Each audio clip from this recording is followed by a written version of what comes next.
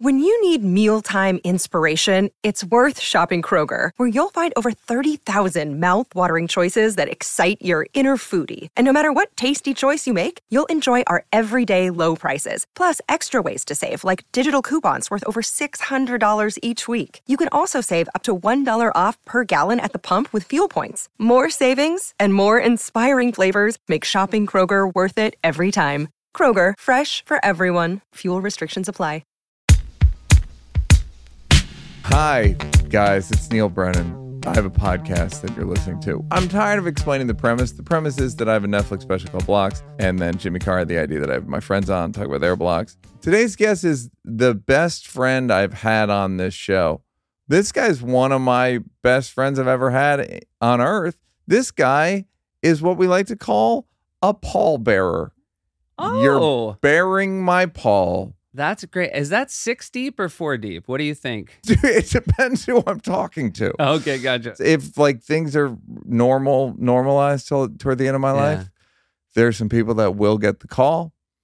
But you're trying to stay lean enough that 4 could do it. I'm trying to send a message to people that I kept my weight around 150 pounds, like most human beings should. You're basically saying, I won't need 5 and 6. Not going to need them. That's a courtesy. Right. That's about friendship, and that's not about letting people know we kept around 150. We lived a life of discipline.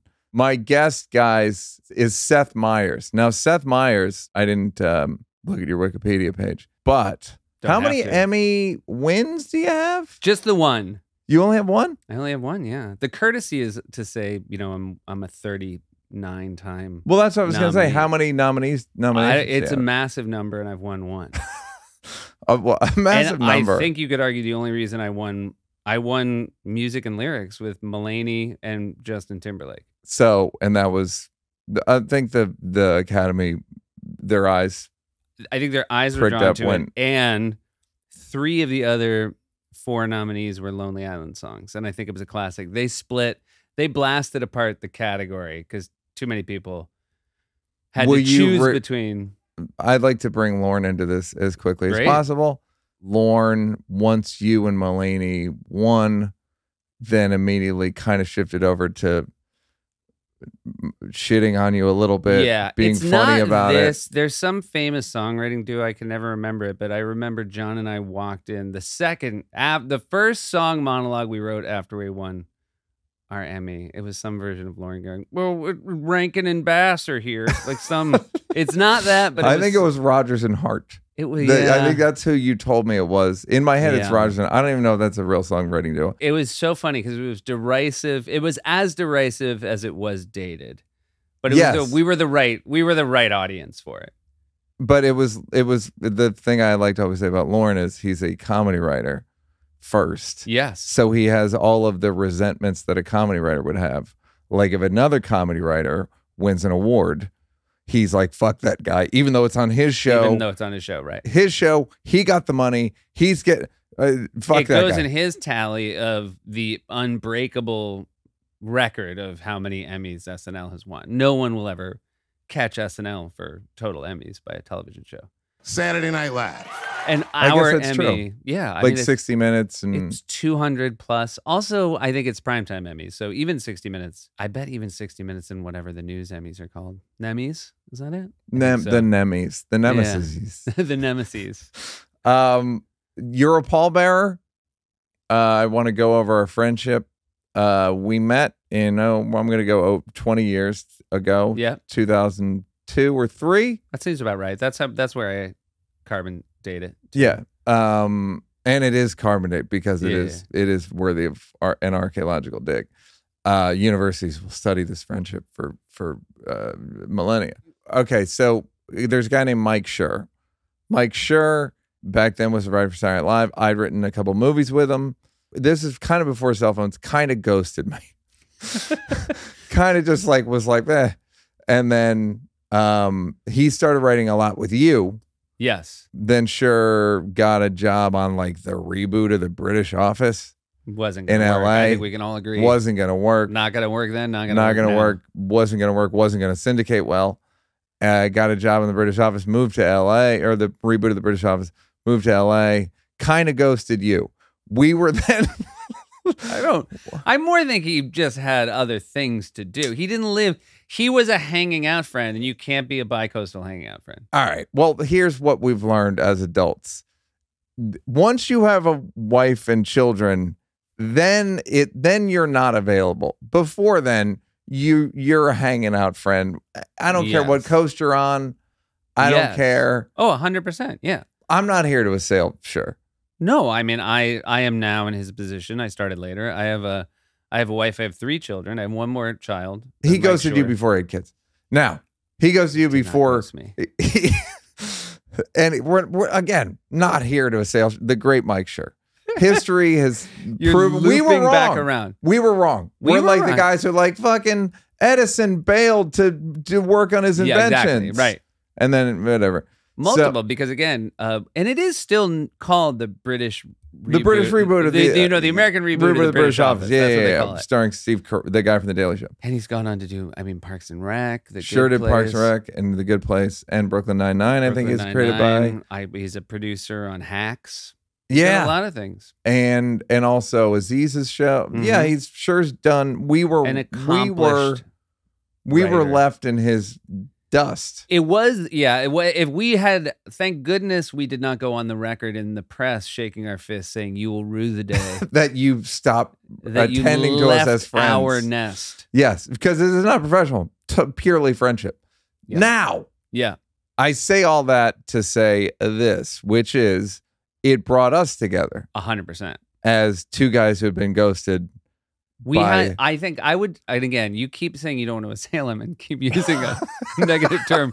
I would say we both had a sure-sized hole in our lives. We did. That we puzzle pieced into nicely for each other. When I met you, you were a cast member of Saturday Night Live. Yeah. You were on an incredible, great. Didn't want to say it. You were like an Olympic trial with world record holders. Your cast was Fred Armisen, Bill Hader, Andy Samberg, Kristen Wiig. But when we first meet, it's not that yet. No? They're 2006-ish. Oh, wow. So our early days, it's more, that was like the second wave. It's Farrell and those bums. Yeah.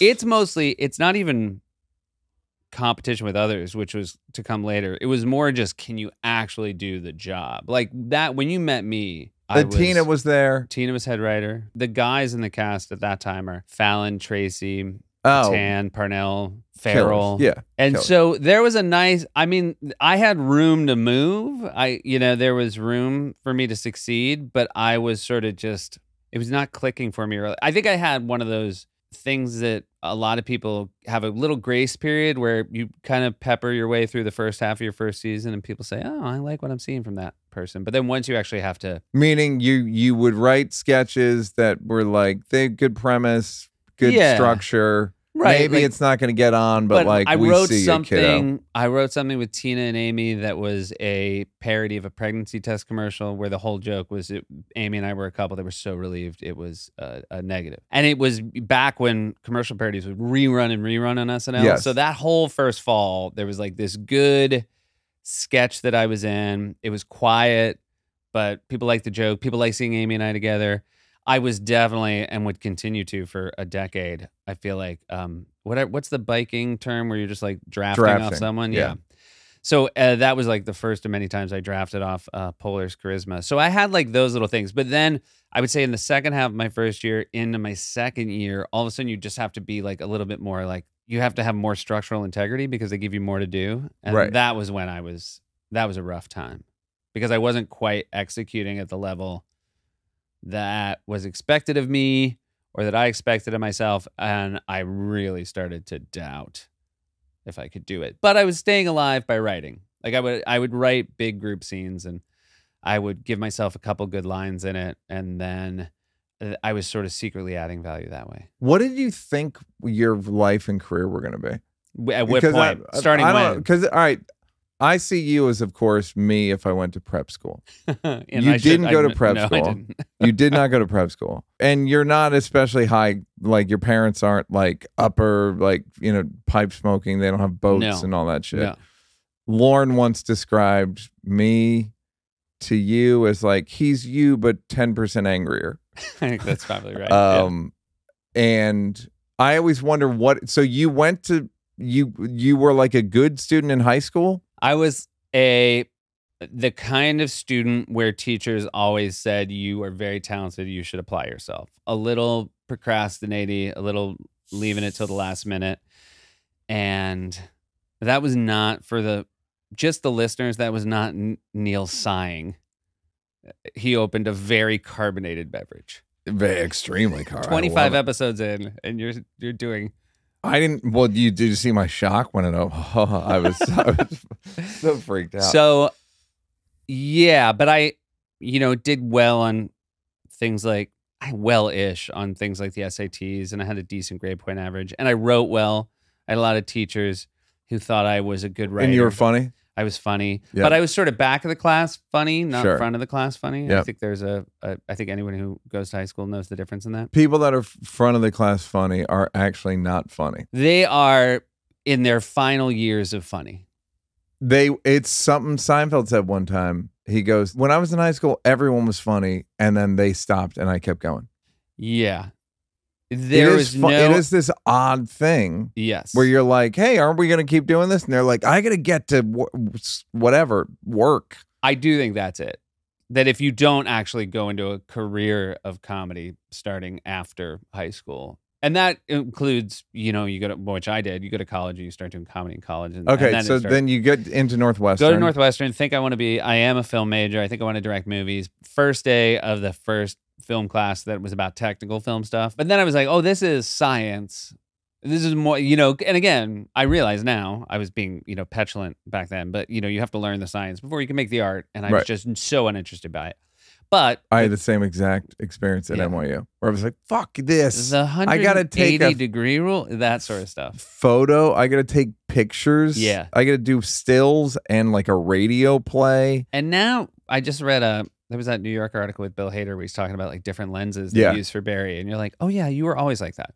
You know what I mean? Yeah. I don't think anybody gets over that hump. By the way, I've been directing, I obviously famously directed your Netflix special. Lobby Baby, directed Lobby by Neil Baby, of Brennan. course, directed by Neil Brennan. But I've been directing 20 years, and I just now, I swear to God, in the last, had a credible conversation about lenses 10 days ago. Congrats. Where That's like big, I was like talking to one of the great DPs, Malik Saeed, who did Clockers and He Got Game. And I literally was like, are we on a 50? Maybe can we go down to like a 17? So it was pretty cool. Yeah. I would love one day to be able to say that. Was like, no, I said, what are we on? I was like, is that and he's like, it's a 35. It's like, let's go down to a 17. Great. To have the confidence to say to just fucking say it. The Fisheye I think Fisheye is 12. People are in the comments are gonna fucking light me up. This is good. For this. For getting it wrong? Or just talking about it in No, general? for not knowing what exactly is what. But well, you have another podcast called Lenses. I do. Like, keep and it on lenses. Don't let blocks. You can't believe how popular it is. And I've got one called Plants. I love I love it. For those who are only listening, there's a great deal of plants behind me. A huge and amount. None behind Neil. Like intent, like I asked for it. Like it was in my rider that I wanted. This is a version of, there's a famous photo of me and Seth. It is a famous version. Really famous photo because I show it every time I'm on Seth's talk show. It's like a podcast but with a budget. Yeah. And I'm spaced out because I'm slightly on the spectrum, and he is charming a person. Yeah, and we're in the same shot at a nightclub that has plants on the wall. Yeah. N.A., I believe, was the name of that nightclub. N.A., a parody of Narcotics Anonymous. Yeah, that's that was the inside joke.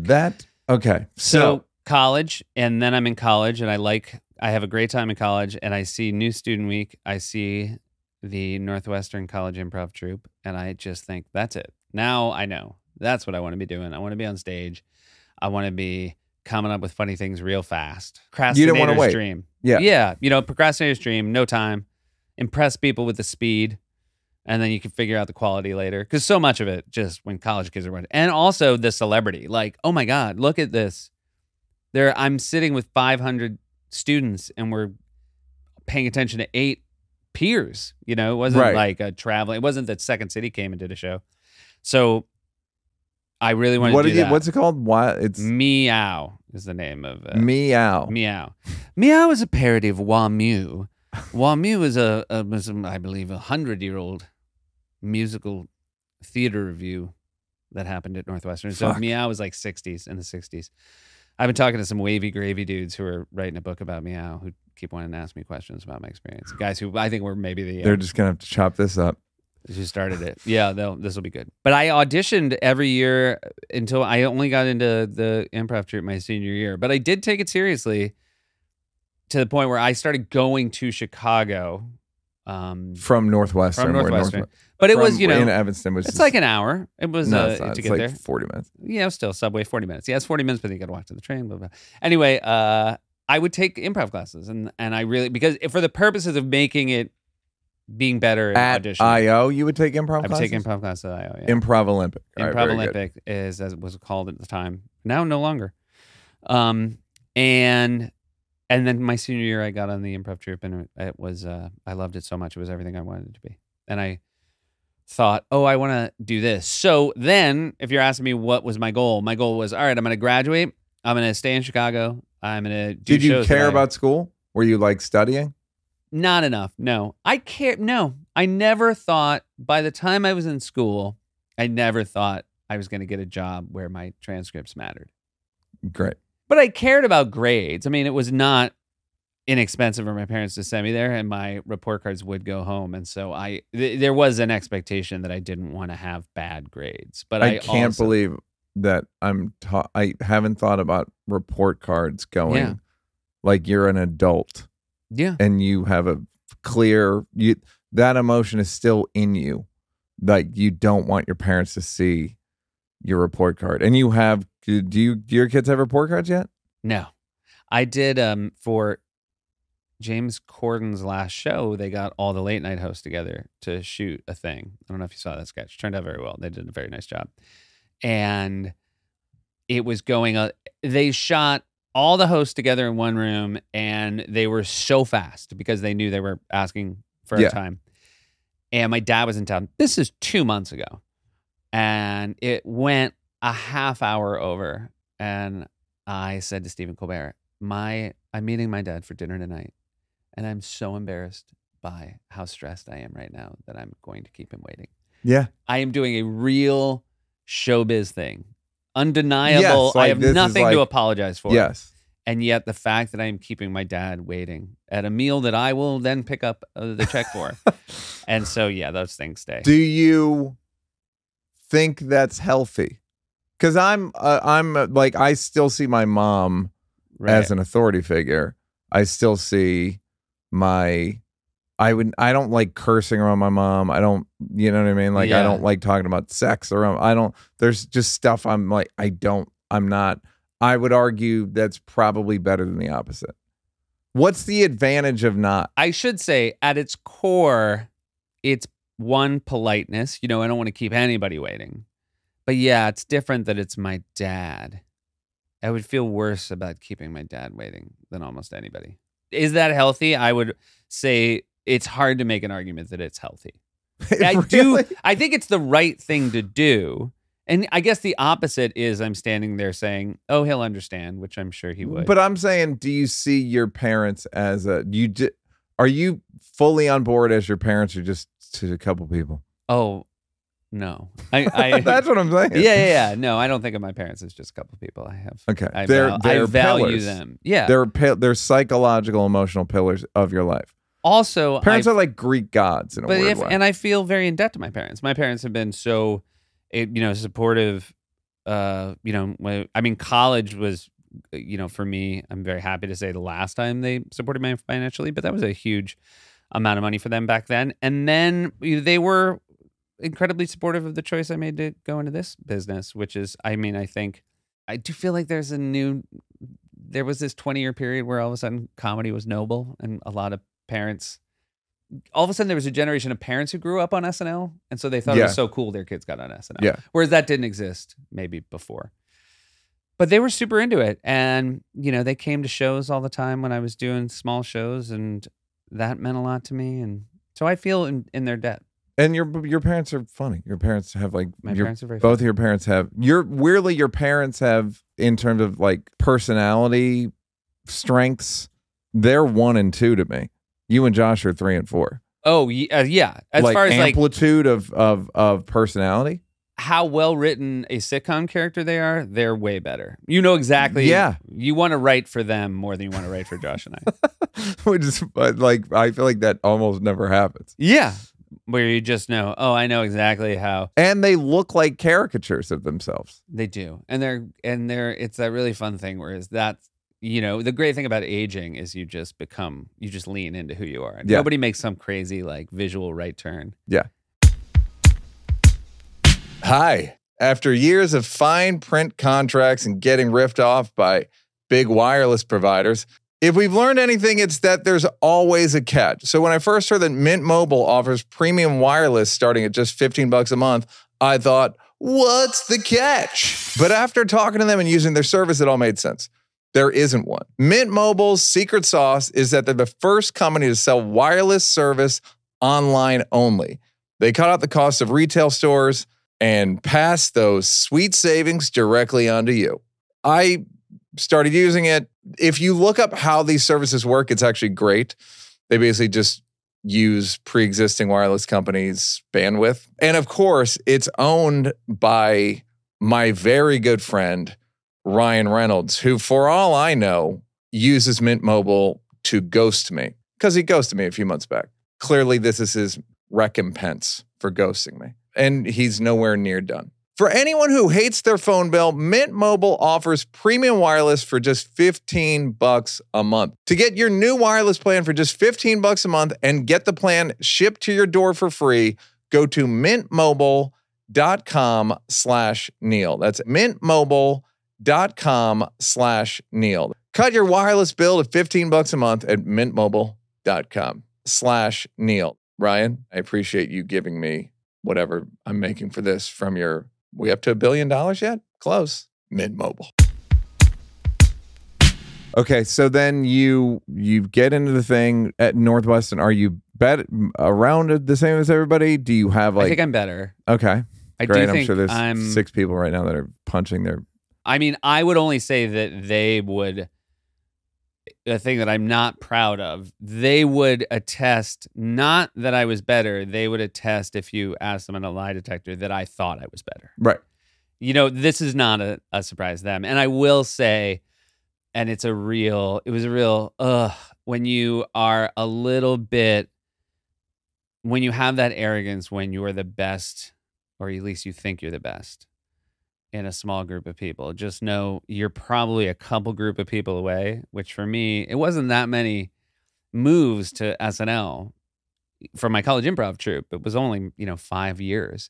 And now all of a sudden you realize, oh, I'm the worst person here. And how is the best person here treating me? And would I be happy if they treated me the way I treated people in my college improv troupe? I have some shame. Oh. You know what I mean?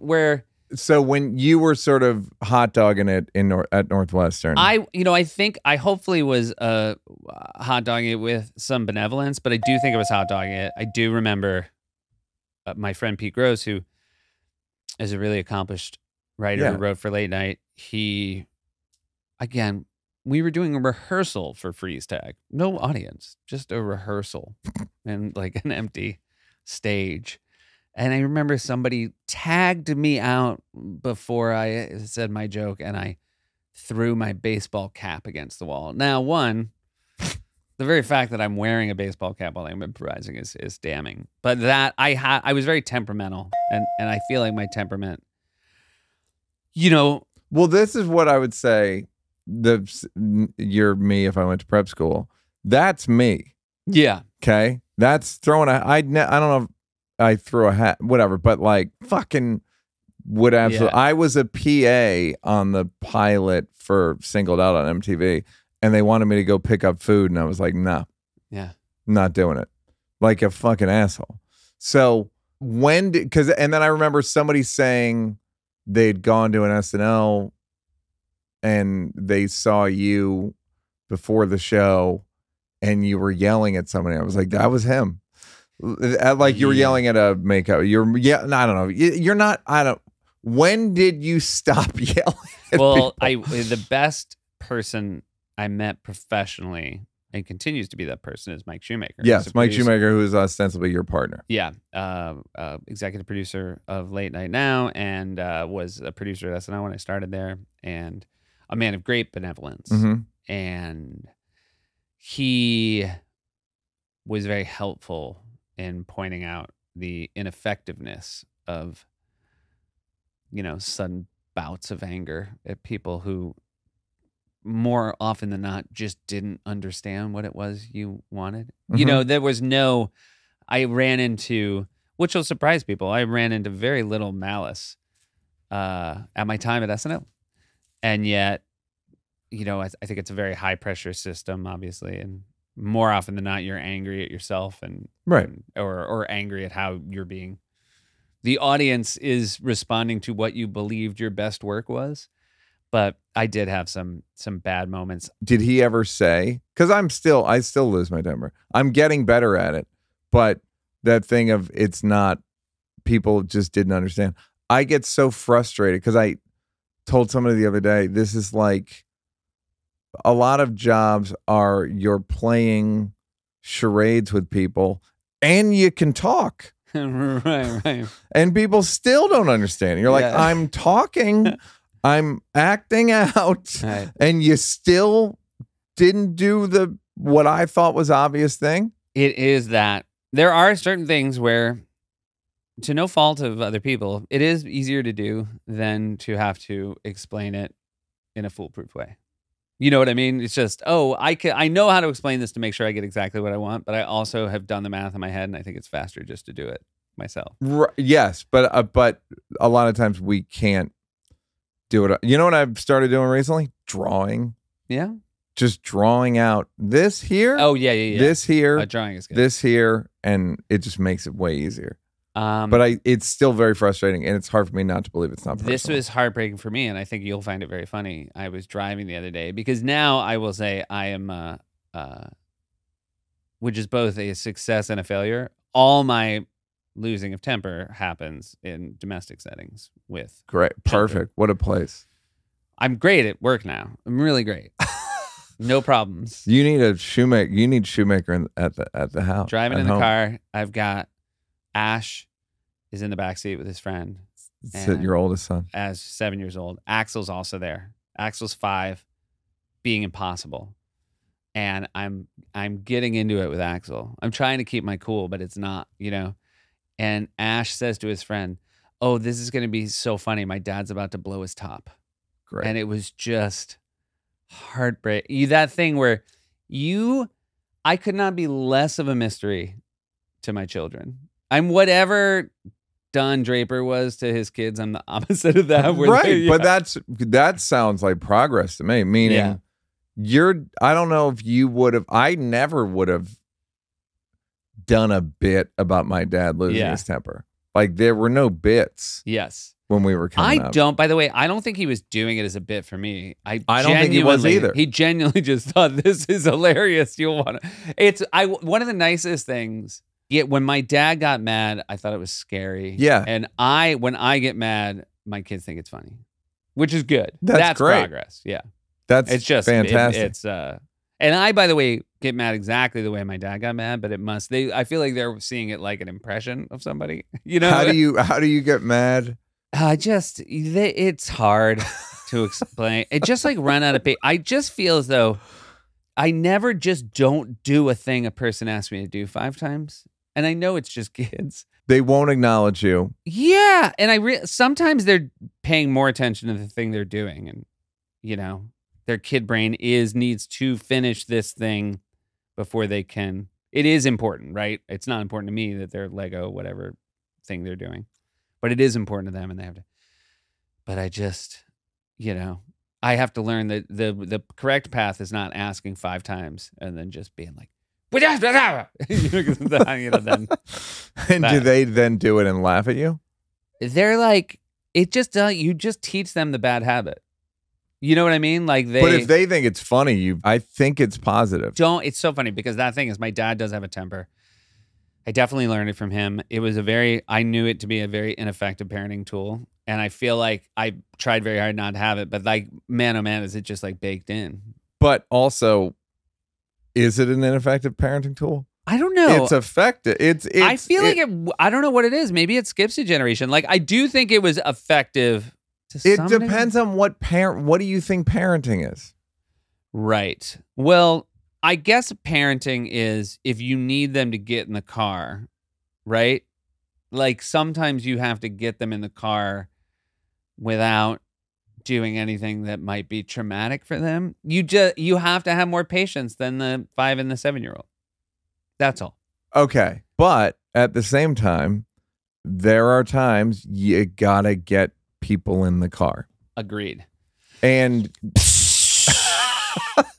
Seth, because he's a generous person, opened a water and he didn't want me to still feel like a fool from when I open my water. Yeah. Still being a key word here. I mean, still people a lot of the viewers haven't gotten over it. But what do you think? I don't think parenting should be violent. But sometimes it's like if you're being aggravated, I don't think that's a horrible lesson to learn if I'm a child. If I don't acknowledge somebody and won't do what I'm very reasonably being asked to do by someone who loves me, just like a little bit of like, yeah, pick them up, move them. There are times where your kids make you feel like whatever a cuck is supposed to be. It sounds like a lot of cuck stuff where happening. You just, especially when it's in public and you either lose all you crap out of the casino if you yell at your kid in a cafe, right? Like nobody cares how bad it was. You just are the loser. Yep. And so then the other version is just using this really ineffective calm voice. Mm-hmm. And that's when it's the worst. Cucks for kids. Cucks for kids. Kid cucks. And 187 cucks for kids. Okay, so you got more patient at work. Yeah. And then kids seem like the worst coworkers imaginable. Yeah. And you've had to. Yeah. And the thing about work is work sort of stays the same and you mature and learn. Whereas with kids, I think they also are maturing. They're not a constant like work can be. So as you're learning how to deal with them as each level, they're, oh yeah, that's not me anymore. That's 6-year-old. Do they get better? They're getting better. But the weird thing is my little girl who's not yet 2, best of all. Of course. And I mean, again, ticking time bomb, I'm sure. But right now, I had a joke that didn't really work one time. I was like, when I was 10, like little girls could solve the Middle East if they like, you know what I mean? But when I was 10, I had a babysitter. She was 6. Like little girls, they just like you over here, you here. We having breakfast the other morning. I'm feeding Ash. There's no greater moral authority than a 6-year-old girl. Yeah. Or a 2-year-old, any little girl. Wait, a 6-year-old. We were at a party. I want to start for the podcast audience by saying she must have heard this from someone, but this is something a 6-year-old said. This is bad writing in a movie because I appreciate this is not how a 6-year-old normally talks. Yes. There was a bouncy house at a Memorial Day party, and in the beginning it was all sort of 5, 6, 7-year-olds, and then the teenagers showed up and went in, and it was kids were coming out crying because it was just got too rough. Yeah. And I saw a 6-year-old girl say, it's turned into the devil's playground. Bad writing in a movie, you'd say that's it's a cutaway and it's turned into a devil's playground for the trailer. We love it for the trailer. We love it for the trailer. But in real life, it's not believable. Yeah, if it was, you'd never get it past a neorealist filmmaker. Of course not. Not the sort of film students we were. Yeah.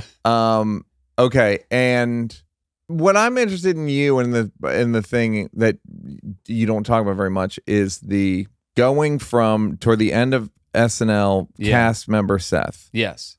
In that incredibly fast heat of other performers. So to echo back to what you were saying earlier, so that was the real the gnarliest time for me after my first year, Forte and Fred joined the cast. I mean, two of the most unique comedy voices of the last 20 years. Because there were things that were happening at SNL before they showed up. No, still we're talking 02. Okay. They show up. There's that thing of I'm looking around and I'm sort of watching what everybody's doing and I'm thinking, I can get there, you know? Not throwing any shade on anybody that was happening, but I felt like, again, it was all the versions of the sketch comedy I'd grown up for. A year before I was watching SNL, I got it. Now I'm on SNL, I'm seeing it up close. Jimmy and Tracy have moves. Will, like comedy, fun, fucking hilarious dudes, funny, with moves. Will Ferrell, kind of outer space. You don't even think there. Right, and nor do you. Never in my. I never thought, okay, that's next. Yeah. and then step. Tina ABC. and Amy, hilarious moves, like fairly linear. Anybody who comes out of Chicago, you sort of feel like, because again, that was. So I'd seen Tina and Amy. I'd seen their growth because I used to see them on stage, and I'm like, okay, so growth will happen for me too. But then Forte and Fred show up. And both from outer space. Both from outer space. Bag of tricks you've never seen before. No overlap with what either of them has. That just, so now, it spent that whole summer being like, I'm going to get a little bit better. And I'm like, oof, now it's a daze. Then there's like, and so then I kind of, get through that and they kind of find their space and I have mine. But then now this other thing happened, which is Andy, Bill, and pretty soon after, Sudeikis. Sudeikis, who had been a writer. He joins the cast a little bit, if my timeline's right, a little bit after Bill and Andy, or maybe at the same time. But I think they maybe are all at the same time. So now there's like 5 guys. And I'm writing at the time as well. And I just sit down and I don't feel like I am self-hating. I like the things I'm good at. But I would write sketches and I would have an idea for a premise. And I would genuinely think, if I want this to work and I have these 6 guys, of which I'm counting myself, and I want this sketch to work, as a writer, my 6th choice is Seth. If I'm Seth, and and I'm not like, no, I don't. I mean, I don't think anyone would disagree with you. Yeah. I mean, you would say if it's a fail-safe joke where someone has to say the word without stumbling, Seth can do it. But every one of them brings these other layers, which is what any sketch writer, any writer anywhere wants, which is, I think I wrote this great thing, but now I want to bring in a performer who is going to make it great in 7 different granular ways that is going to somehow make that it I twice can't as good. predict and I can't write predict, it. yeah. And also just like with some of them, it's just Andy's charisma, Bill's charisma, Sudeikis fucking charisma, out the yin yang. The other thing is, so now you're like, not only do you feel like right away, they're all better than me. The longer you're with them, you now want to write for them based on moves you've seen them do. Yeah. Because the longer you're with Andy, the more you want to write for Andy. The longer you're with Keenan, to bring up somebody who hasn't mentioned, I didn't mention. The more you want to write for Keenan. And yet I'm with myself every day and I'm not giving myself a single new idea. At no point am I like, well, now, but here's something only Mr. Myers can bring to the And we're fast forwarding, but Andy suggested you do Really. When I auditioned for Weekend Update, Sandberg, Gift of Gifts, said you should do something called Really, because that is the cadence you talk in, and I think it's really funny. And so and there are people who say that the cadence, we don't need it. It's fine. I think the cadence cops are going to be watching this one. I've been trying to lean out of my Neil cadence today. But do you know the real burn on Really, though? It was not you. Do you know? Oh, no, yeah. All right, so basically what I'm getting at is Seth has said he's doing me when he does Really. You said that to Jerry Seinfeld. No, it was the Seinfeld was not. It was independent of you. Seinfeld, we heard Seinfeld wanted to do something on the show. He was promoting, I don't remember if it was, let's say B movie. He wants to come on Update. And I had never spoken to Jerry Seinfeld at this point, but we get on the phone and we had decided, maybe Jerry would be fun to do a Really with. Yeah. And I said, we have this thing called Really. He goes, oh, I know Really. I like Really. And I was like, we think you'd be really good at it. And he said, some might say I invented it. Which is so, it was to hear it and realize, yeah. It's a great thing about Jerry Seinfeld is he sounds like Jerry Seinfeld. He sounds like Jerry Seinfeld, and it was like he said, I can see dead people, because I'm like, of course. Yeah. When you say, Chappelle was like, isn't really yours? He said that to me independently, and I probably just got it from Jerry. Right. Like, but it was very, at least you weren't in this situation where you were. Where I had to talk to Jerry the directly. First guy, and I brought it up like it was a thing I did. Well, yeah, that's fine. It was like saying to LeBron, like, and then we sometimes do dunks. There's a corner three, the left corner three. Have you ever shot a left corner three? Do you like dunks? So you feel like you're kind of getting washed away. And you can't even really argue with it. You can't really argue with it. You can't stop the tide. Mm-hmm. The solution at the time would be some negative for the franchise, which is things would be going better for me if all of them were worse. You know what I mean? Like the only way. Right, because you like them all. I like them all. I like when the show's good. I mostly love them all. No, they're all family. Yeah. I mean, everybody we've talked about, you included, we're at my wedding. These are people, you know what I mean? And I'm glad they were. And I love them. They are, I mean, not to get Vin Diesel on you, but they were like family, more than friends at some point, because you just spend so much time together. Yeah. At SNL. And then I hated myself for competing with them. Or whatever. Yeah, it's which just is like the jealousy. unfortunate. I hated that when they would crush, it was impossible to remove that piece of me that was saying, ugh, well, there's another strike against me, even though it wasn't a strike against me, except of course it was, right? There is a calculus at the end of every season of SNL where the decision makers say, you know, what do we need? Do we need this, or is this a redundancy? Can you explain that summer? Yeah. And what the summer, it's 07? 06. It's 06. It's 06? Yeah. Summer of 06.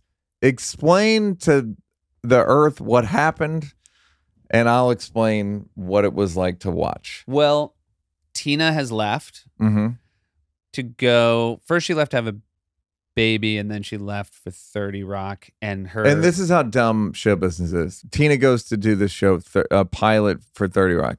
Aaron Sorkin did a show called Studio 60 on the Sunset Strip, which was an hour drama about Saturday Night Live, and none of us knew which was going to be more successful. Like, looking back, you're like, what? I know. But 30 Rock versus Studio 60 on the Sunset Strip, and we were all like, I don't know. You know, maybe people do want to see a drama about both on NBC. Both on it, yes. Anyway, I had my last year working with Tina, I had been made a writing supervisor. So I was not a writer on the show. You were not, or you were just a cast member? I was hired as a cast member, and I'm very proud of the fact that during my struggles as a cast member, I did write enough things that Lorne thought I would be good at sort of running a table and being a head writer. I wasn't a head writer yet, but then Tina left. And I remember Tina used to, if she couldn't rewrite her sketches, she would send them to you. Yes. We had that last year was a really nice for me to know that she valued my opinion as a writer. But you were sixth in terms of who she would cast. Yes, but we had the same six. We had the same six. So we come back in the fall for SNL. We do these sort of dicking around weeks, writing commercial parodies. I don't know if they do that anymore in the same way that we used to. I used to say it'd take 24 people 7 weeks to write 3 commercial parodies. Insane. It was the biggest waste of money. It was like city government waste of money. And it proves anytime somebody says, you know, I don't understand why SNL doesn't work all year round to like bank sketches. Doesn't work. It just doesn't. Like, really? The sketches are shitty? Well, they're no, just shittier. But that's what I mean. Like the commercial parody, like the best commercial parodies on an SNL season are very rarely the ones that were written in late August. I don't know why. Yeah. It's just there's something immediate. It's almost like necessity is the mother of invention. There you go. Coin it. So they are having auditions to replace Tina. They had auditions to replace Jimmy. I had auditioned for that when that had been 3 years ago. I obviously wanted this a great deal. Amy got it that time. Yeah, Amy got it that time, which made all the sense in the world. And then I was auditioning for it. Who's auditioning for it? I won't. Okay. I won't remember everybody. But like 7 people, 5 to 7. And some are. I remember Sudeikis, you, Keenan, a couple of writers, maybe some people from the outside, and But beforehand, I also know I'm going to be head writer next year. I'm very proud of. But you're performing. Your cast contract is up. My cast contract is up, and basically I get word from my manager, which is, hey, next year you'll either get update, but if you don't get update, they'd like you to just be a writer. So you would just be the head writer of Saturday Night Live. You would never be on the show. I would never be on camera anymore as the head writer for SNL. And it's the only time I think to this day, have done something like this, but I said no. Basically, they wanted, as I recall, they wanted you to sign a contract saying, I'll audition for Weekend Update, and if I don't get it, I will be head writer and I will not be on the show. Yes. And to which you said... I just said no. I said, I'm not going to sign the contract till after you decide about Weekend Update. Yes. So basically, they, not strong arm, but like they were trying to go like, hey, they were kind of holding one against the other. Sure. Like, and by the way, I didn't, as evidenced by the fact that I then, as soon as I got update, I was never in another sketch. Later on, people started putting me in sort of derisively, like I'd be as a gag, it would be a like, gag. Can you imagine then like Seth, like it was like Boston talent. Powers. I think is like the next time. Do you remember the Kings of Catchphrase Comedy? The Kings of Catchphrase Comedy Tour is back. I can't believe I don't, because it's a really good sketch. Bobby Moynihan it's got a scroll, right? With David Beef Jelly Winfield. Beef Jelly. It's a bunch of. It's just Kings of Cat, and I was Boston Powers. Christine Angle and what was Moynihan, your catchphrase? Like, I don't know. Do you think I'm sexy? I don't know. It was some version of Boston, Masshole and Austin Powers. Yeah. I can't believe I don't remember. So tell me, do you want to shag now or shag later? I see. This is why they don't put me in sketches. So I can't remember. I can't even do the PR they give you a catchphrase. And you can't fucking do it. I can't even do publicity. So yeah. So I basically just and I will say, because I mean everything. You would have rather quit than just be head writer, because out of like not pride, but like pride, some pride, and also this. I meant what I said. I did think I was the 6th of that list. Yeah, and then if you add in, I mean, I'm sure. By the way, that's the thing. We haven't even talked about Polar, Wig, Maya. I mean, fucking murderers. There is a photo on the wall of the office that I still work at on the 8th floor where we had an 11-person cast. 9 of us have hosted. Keenan's still on the show, and Daryl Hammond is the announcer. So that's the 11. That was that time. And it's the best. I would put it up against any era. I remember you saying that like 15 years ago. I'm kind of rolling my eyes in my head, but like... And it was just lean and mean, and everybody could do anything. And I would always... It is one of the great benefits of being a part of a smaller cast is that Andy Samberg, a self-professed doof, has to do political impressions because you just run out of bodies. And it's fun. Like, and the audience likes it because they know everything. When the dick in a box guy is all of a sudden, Rahm Emanuel, they think that's awesome. So my point is, I didn't think I should be a cast member. I did think I should do Weekend Update with Amy. I did in my heart, in my bones. It was the one thing where I thought and by the way, I think if they'd picked other people, it would have been fine. Mm-hmm. I'm not saying it would have been any disaster, but I did think, hey, no, I get it. I have not been the best at this. That's why when I write sketches, I don't put myself in it. That's why, guys. And then, but I was like, the pride part was not just, I can't work here if I don't have that job. The pride was, I can't sign this piece of paper and make their decision any easier. Like basically they were ready to like, and I remember my recollection is they weren't dying for you to host Update. I think there was, some people thought I'd be better at it. I don't know if anybody's ever dying for anything. Lauren is not like, I think that no one's ever like, Lauren's dying for anything or anyone. So it's time for Paul McCartney to call him back. Yeah. But like, that's it. Exactly. And he did. And he would never show it to Sir Paul. Ever. Well, about time. No, look who it is. Sitting by the phone. Look at his mop top. So, yeah, and that was So you basically had to gamble on yourself. Yeah. I remember it being like a risky... It was one of these moments in someone's life where I felt like, boy, this is a hinge moment. Yeah. You auditioned for Update, and you were either going to get Update or you were leaving SNL. Yeah. I auditioned for Update. I went back to my dressing room. I put on running clothes, and I was going to go for a 10-mile run. And I ran into Central Park, and I went like 3 miles. And was like, fuck this. Because I was just like 2. I thought like I could run the stress away, and it was like it's eating me up. And what did you... Then I just like went back to my apartment. I think like ordered Chinese food and just stewed. Yeah, I remember that apartment. I can always remember the date I found out. I was at... Do you remember there was a bar called C4? It was like on 48th. It was like catered to NBC employees. It had like a mural with like Al Roker on the wall. And I was sitting at the bar there. Why were you up there? Because at this point, you're like, I don't know if I work here anymore. We were shooting the opening credits, and they still hadn't decided. But and like, they were going to shoot me in the opening credits just in case, I guess. And then I was sitting at the bar with Shoemaker, or maybe I was sitting at the bar and Shoemaker came over and told me. But I remember the date. I can always look it up because the Steelers were playing on Monday Night Football against the. Who can forget? Who can forget? It's the only time the Steelers have ever played on Monday Night Football. Well, when you know the years, and it turned out that I was right. Like I thought like if I got that piece, things would be okay at SNL, and that was the beginning of things being for okay. you. Yeah, I got to be on Weekend Update, which was the place I always thought I'd fit best there. Get to do it with Polar, the person, and I got to be. It turned me into a really good head writer because I was absolutely then selfless about that element of the show because there was no.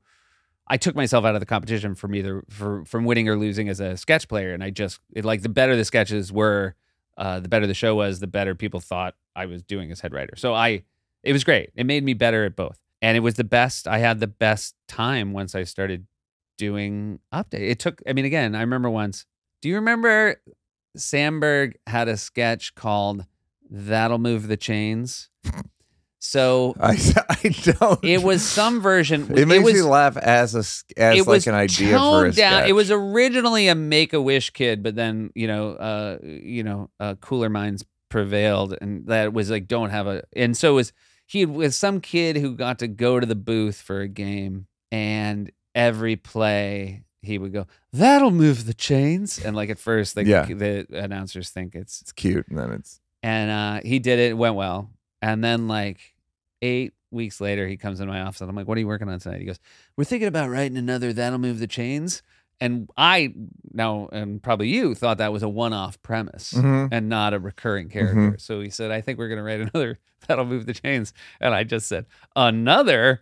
And he went, hey, not all of us have fucking Update every week. And that was the truth of it though, right? Yeah. Like when you don't have Update every week, like sometimes you just hit the fucking wall and you're like, I guess we'll do another That'll Move the Chains. But like I got to...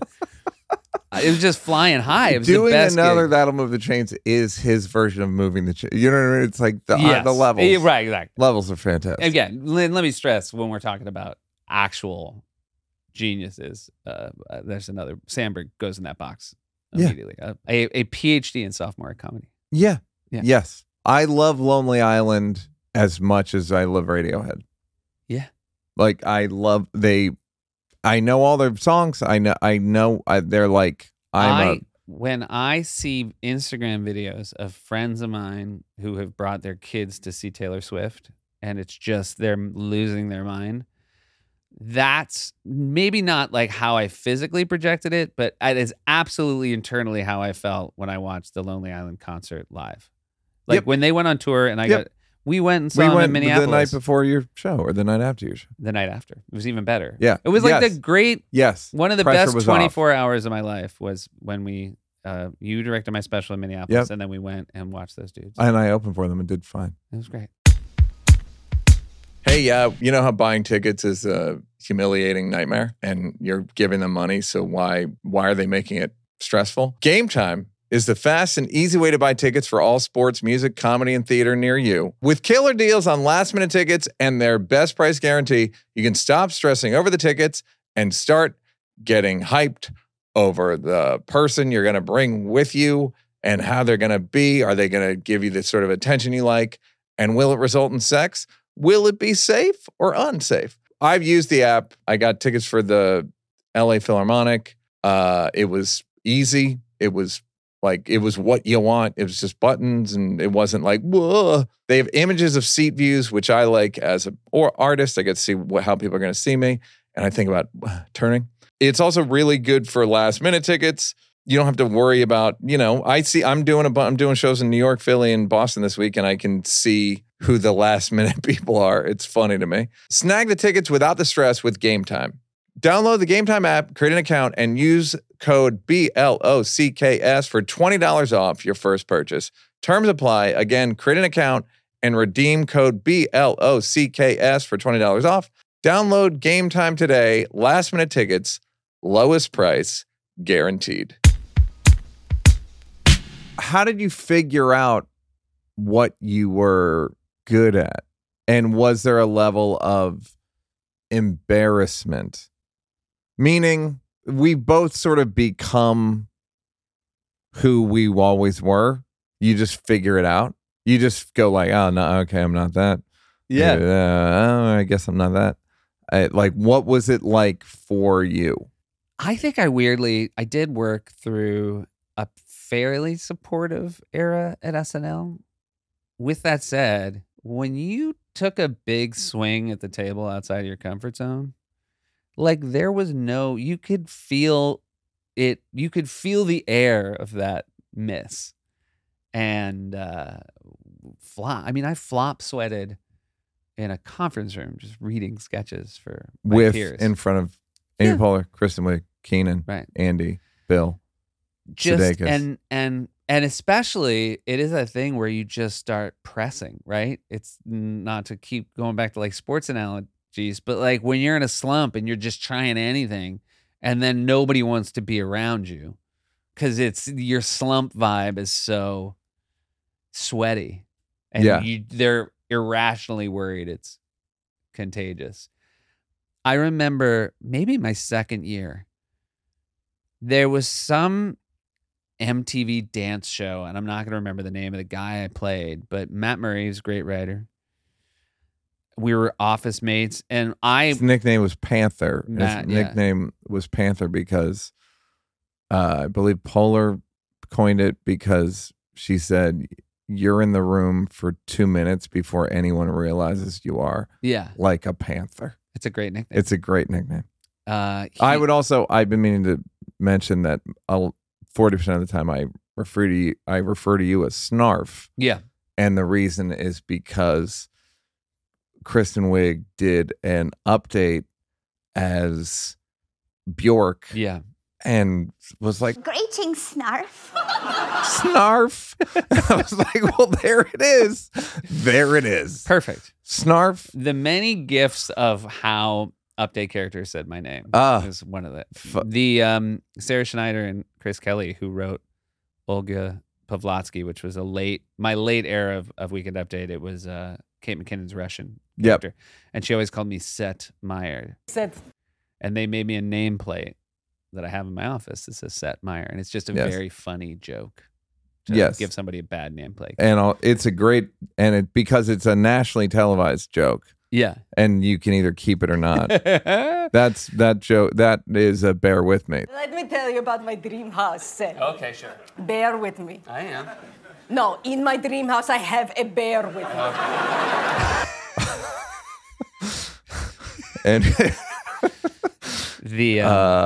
And Chris Kelly and Sarah Schneider created the other two. The wonderful show. I was talking. Oh, so this dance scene. And I think so. Panther was doing me a favor. He put me in this scene where I was the lead of a scene. I was introducing it, but I was this dance guy, and it was bad. It was a bad sketch, but it aired. But it was bad, and part of the reason it was bad is I can't really dance, and that was. I remember your calves were on one time on TV. That was funny to me. Yeah. Something about that was just funny. Like seeing you in shorts on TV was funny. And I remember Steve Higgins, who's still a producer of the show, dear friend Steve Higgins. And I realized Big it took Bones, me like the great Higgins. What's that? Big Bones, yeah. Like it took me 5 years to realize what he was telling me. But I remember he was like, "Don't do sketches like that. Like don't." Like he was basically like, "It's not. You have to know you can't do that." You have the great story about writing an Australian accent for who? Martin Short. Oh, wait, did I? Which was the? You wrote a sketch for Martin Short. Yeah, and he was like, "I don't do an Australian accent," and you were like, "You're fucking Martin Short. Of course you do." And he's like, and then you realize like, "Oh, we have to manage what we do in public because we'll look stupid if we can't do it." Oh yeah, right. Like Martin Short is smart enough to know, like I'm too late in the game here to not. Yeah, I know. I'm 68. I would know if I can do an Australian accent by now. There was another time that same week where he said, "How do you want me to do this sketch?" And I remember all I wanted to say was, "Like Martin Short." Like, I don't know. I want you to know this all comes from my great reverence for you. Yeah. But like we don't want to say anything that might mess up you doing it. Yeah, you don't even like I'm not here. Yeah. Do it like I'm not here. The funniest person, Martin Short, the funniest person I've ever been at a dinner party with, by far. And I haven't been to many dinner parties in my life. But most of them are like you're the sixth invite. You're the sixth man. Oh yeah, I'll be the sixth man. The great gift, if you invite me to a dinner party, I will remember the 5 funniest things that were said by other people and quote them the rest of my life. And usually it's at a dinner party that Martin Short, Steve Martin, Lorne, Mulaney, Seinfeld will be at these dinner parties. Oh, I think there's more of them than I'm at, but every now and then. No, I know because I've heard the ones that you're not at. Yeah. Because sometimes Rock will spell you. Right. I think the Rock rotation. If they're trying to diversify it, they'll bring in. They'll take you out. The other one that was very in line with the Martin Short was I know I told you this as well, which is Elton John. When Elton John hosted, it was Wednesday. And so all the sketches had been written, and Elton John was reading through the sketches for the first time. And I sort of got called to go talk to him. And it should be noted, he was an excellent host. He was very funny. He was great. But I think I saw a thing. He was very funny and almost didn't know why. I got to see a thing that like nobody, I feel, sees, which is I went in and he was definitely... like, it's 40 sketches. If you don't do sketches, and then all of a sudden there's 40. We got 40 for you. 40, and then you're going to read them in front of people. And I realized I was with a guy who, due to his talent and work ethic, hadn't even come close to bombing in 45 years. Yeah. And all of a sudden, in any setting. And when you look at 40 sketches and you realize at no point do you get to do Rocket Man, and it's just, and it was so, that is a real. And the other funny thing is it's at SNL, it's cramped, so you're just in a tiny room with Elton John, the Elton John, and he's a little panicked, right? And there's nowhere. There's no room. He can't say, "Give me a minute," and go into a bigger room where he goes when the hoi polloi. His freak out room. Yeah. Yeah. There's no, and so and that is one of the I don't know. I feel like sometimes we fail to appreciate exactly the ask of the SNL host because it's a massive. Well, it was also fun. I remember either Tom Brady. I think Tom Brady hosted, or it's sort of countering what you're saying, but I think on Friday or Saturday, you go, "Are you nervous?" And he was like, "No." Yeah. And you were like, "Oh yeah, I guess you do have an ambulance at your work. Yeah. Like you might die if you bomb." Well, also, no one, I do feel you could bomb as an athlete and it wouldn't cost you anything in the sports world. You know what I mean? It's not like, Yeah. we're gonna. Oh, you're can gonna bomb practice on SNL. Yeah, they're yeah, like, it's well, like, we you're still, can't. you're You've still lost the first room. team. You're still, like, well, this is going to affect your don't trust your you Pro anymore. Bowl nomination. Well, we're going to have to take your we can't do it. that second sketch you done on Saturday Night Live. So you bombed, and Oh yeah, I bombed in that what sketch. made you not? What made you not give up? But I guess pride kicks in, and then you were like, I think I'm good. Aren't I good. Well, again, I should note that even in the worst of times, it was pretty fun working on SNL and living in New York City. Mm-hmm. And for any jealousy I had, I don't think it manifested itself in a negative way for the people I felt it towards. I think that I was building friendships at the same time. And so it was wanting to stick around, right? Like it wasn't until that inflection point where I basically thought, well, I don't know. If I had left, then it would have been 7 years on the show or whatever, 6 years on the show. It wouldn't have been I remember and going like, hey, if you don't get Update, are you gonna move to LA? And you were like, I think so. Yeah, it's weird. I mean, I feel like I've wiped it all from my. I remembered that you did run all the way. You told me that you ran the full 10 miles. Maybe now. And when you told me that you got it, I straight up cried because I was so excited for you. That is, and I should stress that one of the things about our friendship is there's so few people, you're one of them, Shoemaker's one of them, who know exactly what certain things meant to me. Mm-hmm. Whereas, no fault to my parent, right? Like I had all the conversations with you in the lead up to it, right? You knew all the pieces. I did not share any of that with my parents about my anxieties or how I felt. I did. Go ahead. Because I remember walking out of that bar after I found out and calling my parents to tell them I was on Weekend Update. In my head, I'm like, this is what can I ever tell them that it's going to be bigger? Second to calling them to say I got on SNL.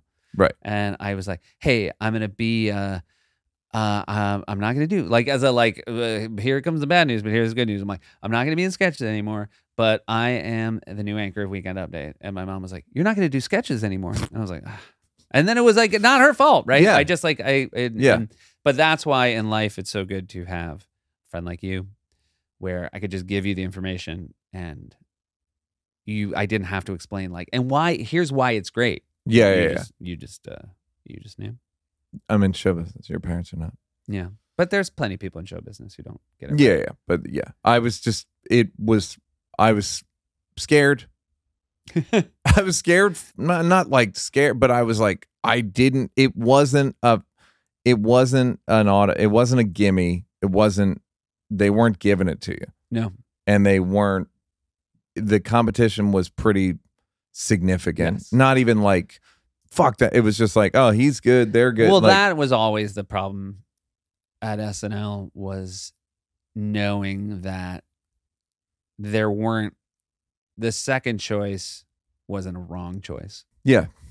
It was, and you could probably go 5 choices deep before you would make a one. But they get to 6th, and there you are. Old Myers. What's that? Myers gets to be a frustrated waiter. And then Correspondence Dinner, another great night. I should real quick. I'll get to Correspondence because I love that is a great night. We used to joke that there would be photos from popular sketches on the wall at SNL, and there were like 6 of them where I was just a guy while someone was crushing. I was a guy sitting on a couch or in the background, like going like this. I remember you and I talked about sketches one time, and I said, yeah, you don't want to be the guy in the sketch who says, you're driving me crazy. Yeah. That means you're not getting laughs. Yeah. You're a straight man. You're a straight man. I mean, it's nicer when you have a late night show because then you just, you're by design, you're the straight man. Or right. at the Update desk. But in sketches, it's bad. Well, Update, another hilarious thing about Update, which was that Update, especially when you were host, probably forever, but it was the last court of appeals for crazy people. Yeah. Like, Seth, so then Mr. Myers.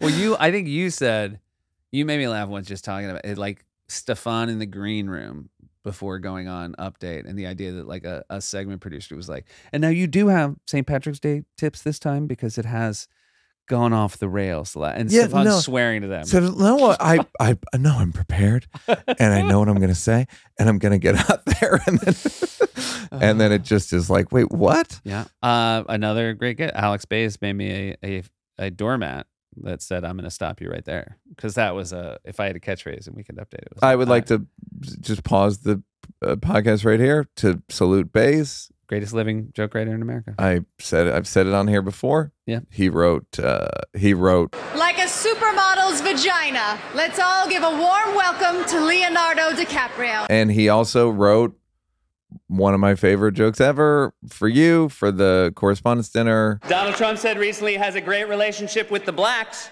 though unless the blacks are a family of white people, I bet he's mistaken. And that's just two out of. He also wrote the Black Eyed Peas are doing a free concert in Central Park. A free concert in Central Park, the Black Eyed Peas. That sounds too true to be good.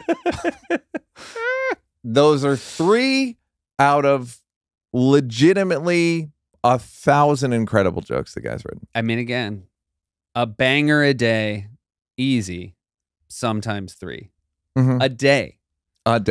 And when he writes closely, look, you, him. Sal writes, I want to make sure Sal Gentile also shout out, writes the first draft, and then Bays and I come in and put in a few jokes. But that waiting for the Bays draft on anything is so exciting because it's just he writes in like blue. As you just scroll through like a 30-page document, and there's 4 blues, and he's just like, send them to cards.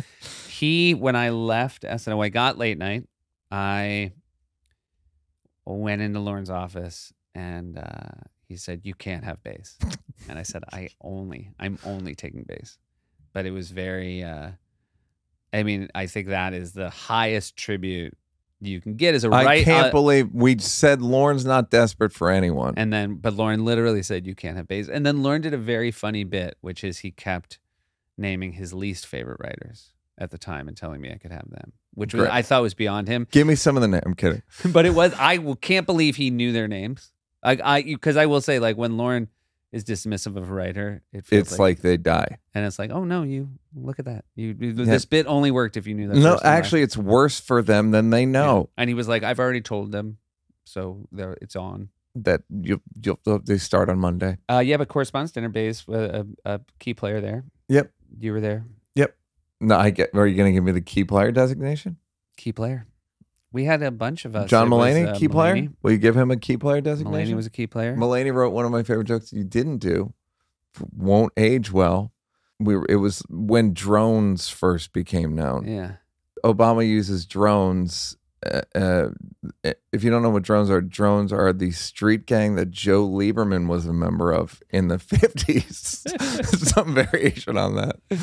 The drones.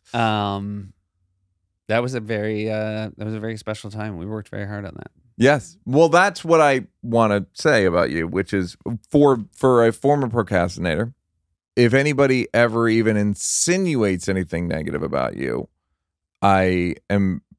it's like, you want to talk about fucking values. You want to talk about comedy values. You fucking write your ass off. And you wrote, I Can See Russia from My House. You wrote you wrote a lot of famous sketches, and that's just as a writer, plus all the shit you've done. Correspondence Dinner, how many episodes of whatever, 1,000? 1,400 plus. Yeah. The Golden Globes, I was very happy with the Golden Globe. Yeah, Golden Globe. We had a grand old time. There was a time where the ESPYs was a really fucking kick-ass award show to do. It was fun. We got to do sketches. Yeah. That's the only time you've ever gotten mad at me. I direct promos. We couldn't do it a certain way. You didn't know that. You got mad at me because I didn't tell you. It was a thing about moving the chains. It's something the script changed, and I just didn't tell you, and you were mad. I should say the time where I get most likely to be mad is like out of my element where I have to perform. Right. Where I have to like be on camera because I'm already because I will say I've never fully rebounded from those years of, and so when it's again, I feel when I walk out on stage to tell jokes, I'm like good there. But like when it's like shoot a promo for a thing, it's like, Well, it's also weird that you are better at Update, Correspondence Dinner, ESPYs, late night talk show hosts than, I'm sorry, Fred, Will. You know what I mean? Like, than those guys who are fucking outstanding at the thing they do. Right. And that is, you're better at late night than Sudeikis probably would have been. But you know what he's better at? Ted Lasso. Be a goldfish, Sam. Yeah. There is that thing that I do think comes with like the wisdom of doing this for a while is seeding away the things you're not good at. Like, don't try to hold on to a little piece of something that you can't break the top 50. It's also, what am I going to be the best? It's like what I did with stand-up where it's like, all right, I'm not going to be like there are guys that are better at that, but I can figure out a niche that's like, oh, like, and then you become that thing and that matters and that has value. And again, being the best at a sort of like, I don't know, curated thing is so much better than being, the 100th best. What can I come in first in? What can you come in first in? Meaning that's the question. That you have to ask, right? Or at least, no, be I'm in the asking you now. No, but like, what can I make a significant? I can be an also ran as a sketch guy, or I can be. Because at the end of the day, it requires a level of humility. Yeah, and a level of like honesty with yourself. Yeah, and it does help too if you can genuinely enjoy watching other people be great at something, because that also helps you can't do it, right? You're like, oh man, right? Like, it's not like it was easy for Bill or Andy or Jason. I watched how hard they worked. Yeah, it's funny because the hater now is like, oh, I had panic attacks every. But he fucking made it look easy on TV. Yeah. And then that's the thing where you just, especially watching somebody who you see how hard it is, and then when the camera rolls, they crush it, and you're like, oh, I'm not even close to this. Yeah. But it's nice to be somewhere where you feel you belong, and I feel like I'm very grateful for that, because I know a lot of people in show business don't end up there. Well, yeah, I was talking to somebody yesterday. It's a lot of people don't even know what they want to do. Right. So in life, they don't career, vocation, and to be able to do it and succeed at it. But I also, the point I want to make with you is like, you fucking struggled. Yeah. It wasn't. It sounds like easy, but 02, 03, 04, like it was not. I mean, it's that awful feel where you just feel helpless, and you realize nobody cares how badly you want it. Nobody cares how hurt you'll be if it gets taken away. I'm not saying they're unsympathetic. I do feel like but even that thing of like, today I don't care how much people want it. Yeah, I guess what I mean is the audience, a comedy audience doesn't care how much you want it. And they don't, ultimately if like given the choice of, watching a sketch performer they don't love in their sixth season or finding out what the new thing is, like they'll choose the new thing every time, as they should. But one of my other favorite shoemakers as far as wanting something, I remember maybe my third year on the show, there was a sketch we'd done once. It had gone pretty well. A little That'll Move the Chains, I think people argued. But it did well at the table. After the table, you find out what, gets picked, what doesn't. And it hadn't gotten picked. And so I went into Shoemaker's office, and I was very lucky to have somebody like Shoemaker that I could go complain to, because a lot of people didn't have that. And I could go complain to him as much as a friend as someone who was in the room. And I just sort of went in and very sullenly flopped on the couch, and he said, "What's wrong?" And again, he's been nothing but patient with me for the past 20 plus years. And he's very loving. And he, like I said, doesn't lose his temper historically. He's like just a salt of the earth guy. guy. And just smart. And also like incredibly seasoned, like going on almost 40 years in the SNL and cinematic started universe. and the part like started as a script PA, so he's Yeah. seen it from every angle. And so he said, "What's wrong?" And I said, I just really wanted to do that one. And instead of empathy, he said, "Oh, you really wanted? No one in the room had any idea. Let me call Lorne, because maybe he'll change his mind if he knows you really wanted to do it." And I was like, all right, geez, back up. By the way, cut to you and me talking 6 years later. You're the head writer, and you needed somebody to cut a joke in a sketch. And they were like, "Oh, we really like that joke." And we were like, "Did you like it? Did you like that joke? I bet you did. Yeah. The audience didn't like it. Yeah. Fucking cut it, because we don't have time for that part of the sketch of this part of the show." But like, "Oh, we like it." So we like it. That's our favorite part. Oh, we love that part. Well, you can. It's good news. It was on. They printed it out and everything. There's a cue card. You can bring it home because we're not using it today. Absolutely. I'll get Put you it the in a tape. frame. I'll get you the tape. It was also funny seeing you go from being whatever talent to like more of a manager. And I remember when it was summer of auditions, and like you had to let people know by noon the next day. And I remember you were like, "Yeah, I remember sweating about this, but now that I'm on the other side, I'm like, let's wait till 11:59 tomorrow to decide." You just go like, "Oh, what's going to benefit me? But like, why would I care?" That's how life is. I will say one of the great, Lorne let me tell a few people that got hired, and that was one of my favorite things I ever got to do. He'd be like, "Why don't you tell him?" And it was the best. He let me pick the sketches, just pick the order of the sketch on the show. That's great. I mean, that's some real, like, standing in front of that wall. Yeah, that's a famous wall. It's a famous. Well, I didn't know you weren't supposed to touch it. Yeah, I didn't know only he touched it, and then I started touching it, and everybody's kind of weirded out. And then I remember once a host, which is Lawrence again. People, I think, underestimate how his personality is so perfect for that job. Like, he, again, doesn't lose his temper. Certainly not with a host, right? No. And some hosts kind of come looking for a fight a little bit weirdly, which is strange.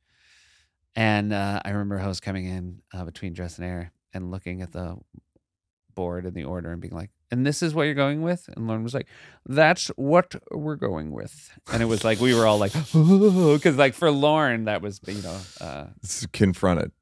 Yeah. Okay. So how would you say you've grown? We didn't really cover family at all, meaning I know they're great. Yeah. What have, as a father, who were you when you started and who are you now? That's a good question. I don't know. I will say the fact that and I know this is not that impressive to a Brennan, but the fact that there's 3 of them now, it does feel like a crew in a way that's really fun. It is. That's a crew. That's like crew. 8 in the 70s. And it's just, they're such good company.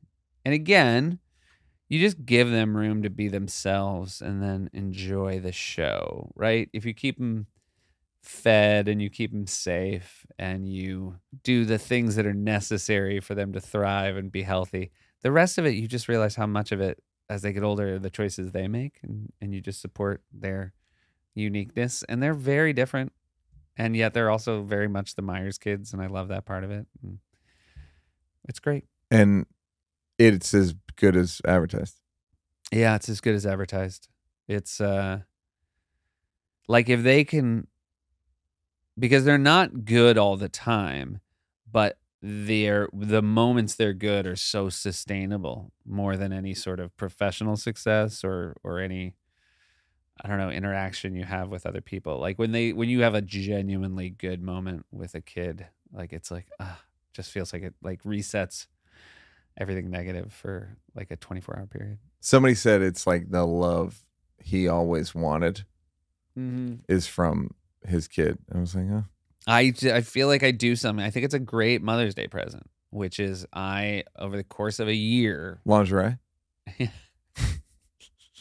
I write down every funny thing my kids say, and then I type it up, like on a typewriter, and give it to my wife. And like the list gets longer because they're just older and they say funnier things. And so it's you should slip in. This is the devil's playground. You know what I should slip in is like one negative thing about my wife to see if she read the whole 8 pages. Are they all things she's heard? Some she's heard, some because some I don't tell her everything, but like I just on my phone I have like a file of like funny things. Do you ever say to the kid like, "Don't repeat that to your mother"? Don't tell your mom. Some are really good. This is this is one of my wife's all-time favorite, which is I said to the 7-year-old, "Hey, let's be really nice to mommy today." And he said, "Why?" I'm like, "She's just had a really stressful week and she does so much for us and she has to take care of so many things. So we should be really nice to her." And he said, "Or you could do some of that stuff." And I was just like, fuck. She's going to like tell that to everybody the rest of her life. And what's funny is I don't know if that's more Alexi or you. Meaning like which brain which wrote part that? of the spirit did the kid get that from? It's true. I don't know either. But it is very funny that he immediately did the math and he's like, I don't think she wants our kindness. I think she wants us to chip in, which is 100% the case. Yeah, but come on. Fucking help out a little bit, kids, you know? Here's a question that I don't think you'll like or want to answer, but and we'll wrap it up. Movie of your life. Who plays you and what's the arc? I mean, I think that, we all do. I think it's almost important to think we're all underdogs. And I'm very aware that I'm not. There are way bigger underdogs in this world. It's relative. Everything's relative. But I do think like part of your drive is to think you're an underdog, right? Right. Like I think so. It's an important part of self-preservation to think that. And I think there's, but at the same time, I realize like, I don't know if people saw a movie in my life, they'd want to see an underdog story. You are. Yes. But you know what I mean? Right. Like Michael Jordan's not an underdog, but I know why he thinks he is. Of course. It's that. Yes, it's that. So I don't know what obviously written by Martin. Tina Fey. Martin McDonough. Martin McDonough. I would love Martin McDonough would maybe be the happy. If Martin McDonough, because I will say In Bruges, which if you don't know much about Seth Meyers, he's an In Bruges. He's a Bruges head. I'm a Bruges head. Been to Bruges. Traveled to Bruges. Took pictures. Talked about the movie to me endlessly. Film. And I think it's what I love about that movie is it's a really great movie about male friendship. Mm-hmm. And I've had a great many female friends in my life, but I think that certain male friendships, the one that I've had with Shoemaker, the one that I've had with old Ahem Jones over there. Like I wasn't going to get there. I'm trying to put a button. I was so scared that you were going to forget about me. I'm trying to button blocks here. Oh, fuck. Buttons. You do blocks. I do buttons. No, but look at who's speaking of buttons. Always one more button. Can I interest you go all the way in to the top? Church is of that Latter-day Saints? Go ahead. Are you still making your own shirts? Yeah. This is really? one of the originals. Yeah. That's great. Yep. I mean, I just made them once. I've got a Brennan in my closet. Yeah, I made them once. They're still really? for sale. Yeah, I just made them once, and I have I got to put them back on sale. Anyhow, go to neilvernon.com. Okay, so male friendship. Yeah. So, but I will say, I have been. I think it's really important. You were because I had Shoemaker first, and I was just saying this to Shoemaker today. Like at the time where I was the most full of self-doubt, like I needed two sources. You know, the way a journalist needs two sources. I needed two sources to tell me you're better than you think. It's going to be okay. And I know it's weird to tell people it's going to be okay because you really don't know, right? But it helps. I think most people wake up in the morning and move on to the next day better if someone's told them it's going to be okay. And I had that with you and Shoemaker, and that was really important to me. That was my In Bruges. Got a little mealy mouth. I got to be honest. You were ready. I was ready to soar. The end of that statement, and you kind of went down. I got mealy mouthed. It just went. I was waiting for but what I'm looking for was like, and because of two people, I needed colons. I needed commas. All right, gotcha. Well, I will just say that in my darkest time, there were two lights. two lights through the fog. I'm turning into Forte a little bit. A great mistake has been made with this Obama. They were Michael Shoemaker and Neil Brennan, and they steered the ship into port. And for that, I am. But who plays you? Who plays Shoemaker? Who plays? Obviously, I'm Colin Farrell. He's Brendan Gleeson, and you can be, I guess, Ray Fiennes. You want Ray Fiennes? I guess. I always thought Chief Justice Sonia Sotomayor, John Roberts should play Shoemaker. Oh, interesting. That's what he. I said Sonia Sotomayor because he went to the same high school as Phil, Cardinal Spellman in the Bronx. I did a charity event in the Bronx for this wonderful organization called Bronx Works, and I said to Shoemaker, "Give me a joke that'll work in the Bronx," and he said, "Just say, don't drive to City Island on Mother's Day," and it fucking crushed. And you still don't know why. My understanding is there's only one road in and one road out, and there's a lot of restaurants and bad traffic. It's a Bronx native cackling in the background. Or a guy who's familiar with City Island or Mothers. Blocks. What? Blocks. Yeah, look, it's been it was a little chop on our descent, but I love you like hell. I love you too, buddy. Blocks. Blocks.